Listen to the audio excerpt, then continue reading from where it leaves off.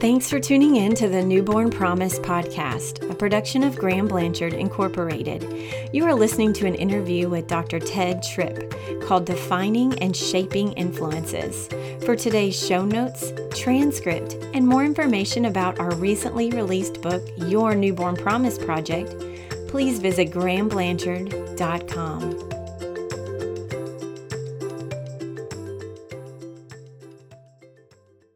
Welcome back to our podcast. We are so honored to have you here with us for our wisdom-packed interview with Dr. Ted Tripp. If you missed part one, please go back and catch that, as Dr. Tripp had so many great insights into the heart of our children and how to shepherd those hearts with great care and intentionality. Dr. Tripp dives even deeper today and challenges our hearts and motives as parents. Again, a special thank you to our guest interviewer, Graham Blanchard Project Director Ansley Kynes, for conducting this interview while I was on a short sabbatical. Here's Ansley and Dr. Tripp. Dr. Tripp, in our last discussion, you spoke a lot on the heart and why we not only have to look at the outward behavior of the child, but really focus in on the heart issues behind those behaviors. And in your book, you mentioned two things that affect the heart: shaping influence and Godward orientation. Explain to our listeners what these two things are. Well, I think of shaping influences. I think of all the things that happen in a child's life that shape the person he becomes. Some of those things are under our control. Some of those things are not under our control. But, for example, birth order, where the child fits into the constellation of children in the family. If you have a large family, the older child's experience of life is very different than the youngest child's experience of life. Because the oldest child gets pressed into service and care for younger ones, the younger child never gets pressed into service and care for older ones. So the birth order affects our kids.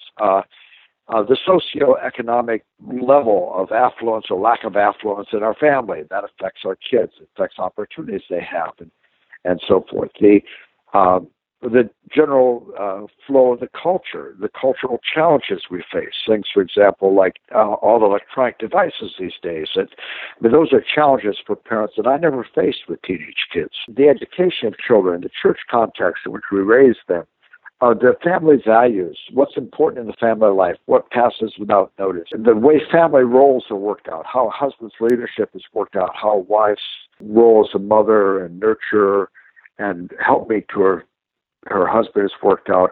So I think all those are the shaping influences of life. So any of those shaping influences that are under our control, the way we work out our roles as parents, the way we live as husband and wife, our faithfulness to God, church attendance, being part of the community and living out our lives as Christians, all those things that are under our control, we want to do the very best way that we can do them. We also recognize there are a lot of shaping influences that are not under our control.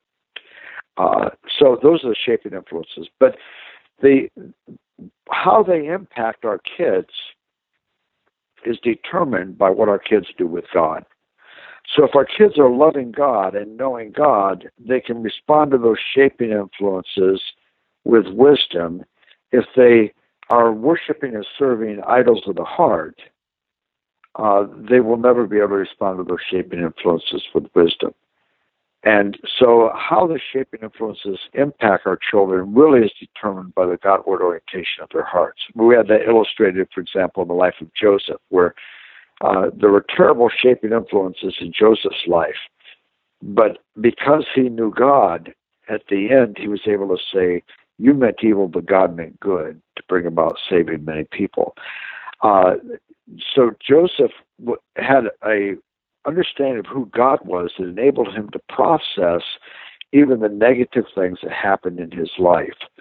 If our kids don't know God and are not entrusting themselves to God and are not but rather are trying to serve various idols of the heart, then they will never be able to respond in that kind of a gracious way to the shaping influences of life. So I think those two things really, the shaping influences of life and the Godward orientations of our children's hearts, really determine the person that our kids become.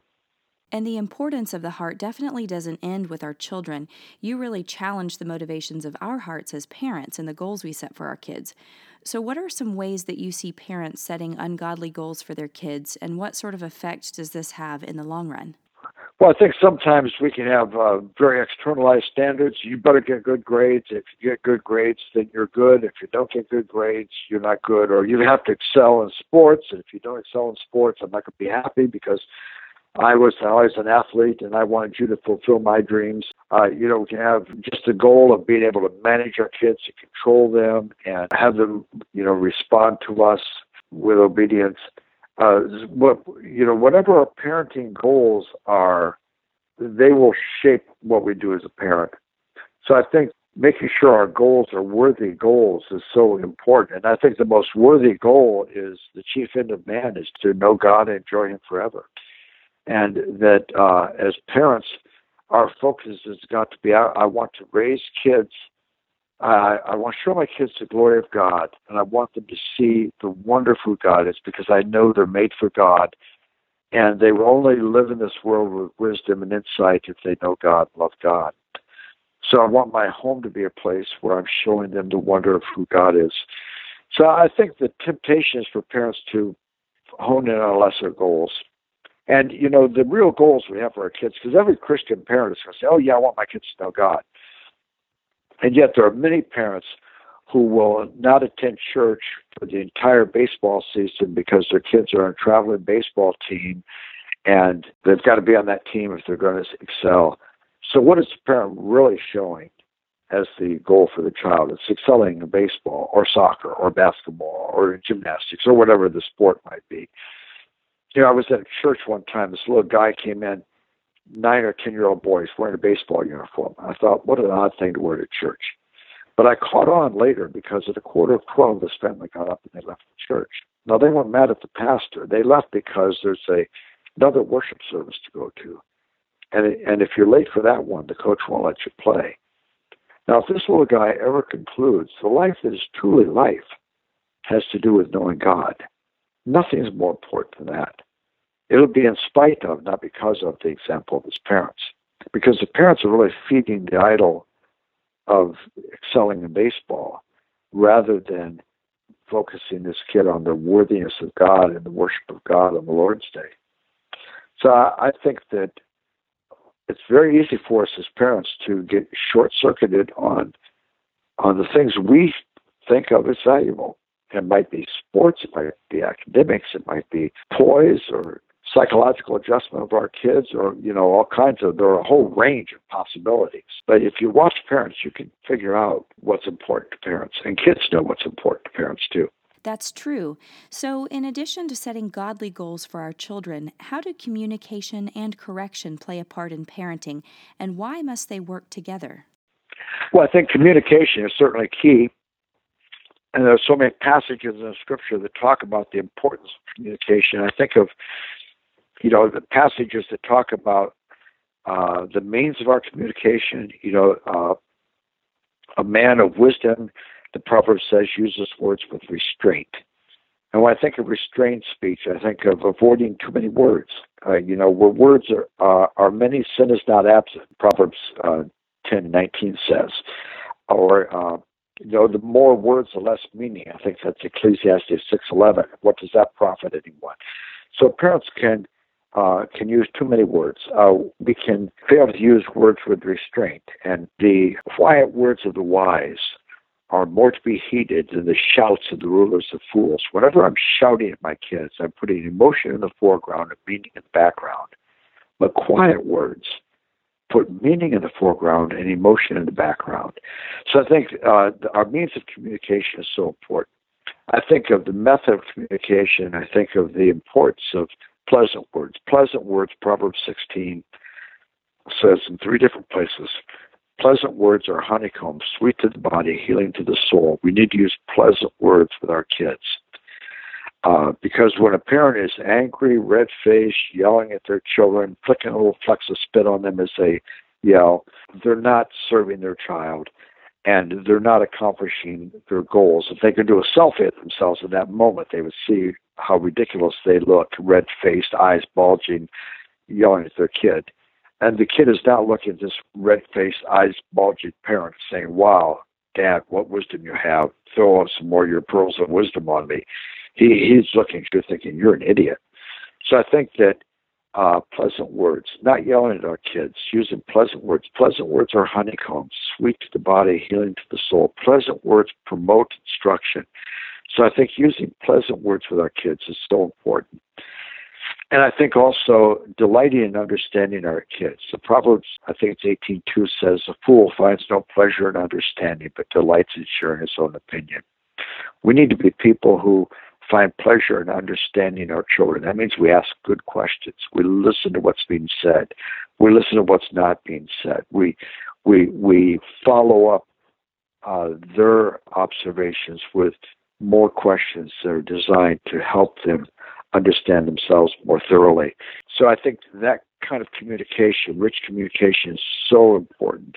And then I think on the discipline side, I think having consequences for our children that are not behavioristic. They're not designed to modify behavior, but they're consequences that are focused on the importance of walking in God's ways and doing what is right before the Lord. So the consequences are focused on underscoring the importance of God's truth. And those consequences should be reasonable, they should be logical, and we should also be reminding our kids that there's always more at stake than just this moment. That ultimately the sowing and reaping principle of the Word of God, he who sows to the flesh reaps destruction. He who sows to the Spirit reaps life, both in this life and in the life to come. So I think that communication and discipline come together, hand in glove, and so our discipline, where we're bringing consequences to our children, we're working out the sowing and reaping principle of Scripture, and the way we communicate with our kids is very, very important. That's challenging me in my parenting role today, so thank you for that. That's some good wisdom. What are some common pitfalls that you see new parents falling into? I think probably fear and anxiety, just being so afraid I'm not going to get it right because we want so much to get it right, and not resting in God and in God's care and the fact that God will give me grace, God will give me wisdom. So I think fear and anxiety. I think probably early on in parenting, we have the idea we're going to control our kids, that we're going to manage things in such a way that we're going to be one step ahead of everything. And recognizing I can't control everything. I have to rest in God. I've got to model that rest in God myself. I think there's a phenomenon in our culture of people want to have children, but they don't want to be parents. They want to have children because children are fun, and it's when you go out with little children, people ooh and ah at your kids, and it's great fun to have little kids, but don't want to invest what needs to be invested in kids. So I think helping young parents see, when as a parent, I'm in this for the long haul, and my life is going to be organized, not around my career or around everything else. My life is really going to be organized in many ways around the needs of my kids. That's primary for me because it's one of the most important callings I have at this season of life is to nurture my children. There'll be other seasons of life. And, when you have little kids, you think the years stretch forward interminably. But those 18 or 20 years they spend in your home pass very, very quickly. And so I think recognizing in this season of life, I have no more important calling than to nurture and shepherd my kids. There'll be things that I'll be able to do in another season of life I can't do now. There may be hobbies that I have to lay down that I'll pick up again when my kids are grown. Or there may be things that are good things that it would be great fun to do, and they're not wrong, but I don't have time for them. So I think always evaluating the choices that I make to make sure that I'm keeping my children and the calling God has given me to shepherd them as a primary concern, primary focus. I think that's a real important thing. That's excellent. What are some ways that parents can make their own faith in a big God very real to their small kids? Well, I think just talking about God all the time, talking about God's goodness, even with little kids. Oh, look how beautiful the day is. God made this beautiful day, and He made the grass and the flowers and the birds. Listen to the birds this morning. God knows every one of those birds. You know, it says not even a bird doesn't even fall to the ground without God. And just even look at these bees. Oh my, what amazing little animals that can fly like that, and who are, making it possible for crops to grow and give us honey. And, so I think you're just talking about to kids all the time about God. Because I think sadly, Enfrey, there are families in which God is never spoken of day after day. I mean, there are days that pass where there's no mention of God. And these are Christian families. So I think talking about God and helping our kids to see the wonder of who God is in everything of life is just so important. So that, even in the morning, let's thank God this morning. God gave us a good night's sleep. We had a home that we could sleep in safely. We have food to eat this morning. Let's thank God. What wonderful gifts God has given us. So that we're taking nothing for granted, but in all things, we're giving thanks to God.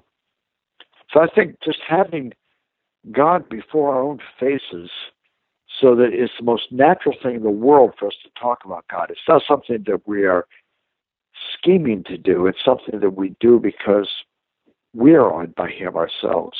Dr. Tripp, do you have any additional advice or encouragement for new parents? Well, I think that it's a very challenging time to be raising kids. Margie and I were talking about this just last week and talking about how challenging the job is these days because of the seismic changes that are taking place in our culture and the challenges that parents have that we didn't have when we started raising children in 1969. I guess I would want to encourage young parents today that just the necessity of keeping in God's Word and keeping God before their faces, and so you're always bringing God before your face and living in light of Him and bringing that to your kids. It is a very challenging time to be raising children, and I think there's more and more movement away from the idea of nurture of children. Actually, and we've seen this in Europe a lot. Actually, toward the idea of almost neutrality in raising kids. So rather than instilling in them a vision for God and a sense of the wonder of who God is, we want to kind of keep that to ourselves and leave that up to them to develop it or not develop, but we should be trying to influence them in those ways. I've seen that again and again, especially in Europe, and I think that's where things are moving in our culture, really away from the concept of indoctrinating children. It would be called indoctrination of children. But I think that exactly that kind of training that God calls us to. Well, Dr. Tripp, thank you so much. Would you mind closing out our time praying for these new parents who might be listening? I would be happy to do that. Father, we come to you today, and we come with hearts of gratitude and thankfulness for your great grace and great love in our lives. We thank you that you have sent your Son into the world to save sinners. And we thank you for opening our hearts to Him and to His ways. We thank you, Lord, for the gift of having children. We know children are the heritage of the Lord, and the fruit of the womb is His reward. It is a great blessing to have children. I pray, Lord, for parents who are expecting kids, for parents who are working with newborns, for parents who are even in those early days of helping children get on a schedule where they can sleep at night and be awake in the daytime. And I pray, Father, for your grace, that there would be a sense in parents of the goodness of God and rest in God and hope in God that would take away anxiety and take away fear and take away a sense of I've got to get this right, and give them the ability to rest in you and to trust you and to find joy in you and to bring that joy of you to their kids. We pray, Lord, for the challenges of raising kids in this connected, high-tech era, for the challenges economically that often force both parents to work and take parents out of the role of daily nurture of their kids. We pray, Father, that you would give wisdom to parents, that they would make wise choices and even wise decisions about how to manage and spend money, and that there would be that parents would be focused on the importance of this task of nurturing kids. And I ask, Lord, that you would give moms and dads hope, not that they're going to get it right, but hope that there's a God who's full of grace and full of mercy, and who in amazing ways even overcomes our failures and shows our kids his grace in spite of us. We pray for your blessing. Pray for the things that we've talked about would be helpful to moms and dads. We ask this for Christ's glory. Amen. This is Audra Haney, and that wraps up part 2 of our interview with Dr. Ted Tripp and guest interviewer Ansley Kynes. Thank you again for joining us. Remember, you can get today's transcript, show notes, and as a podcast listener, 20% off our new book, Your Newborn Promise Project, with code NPPodcast at grahamblanchard.com.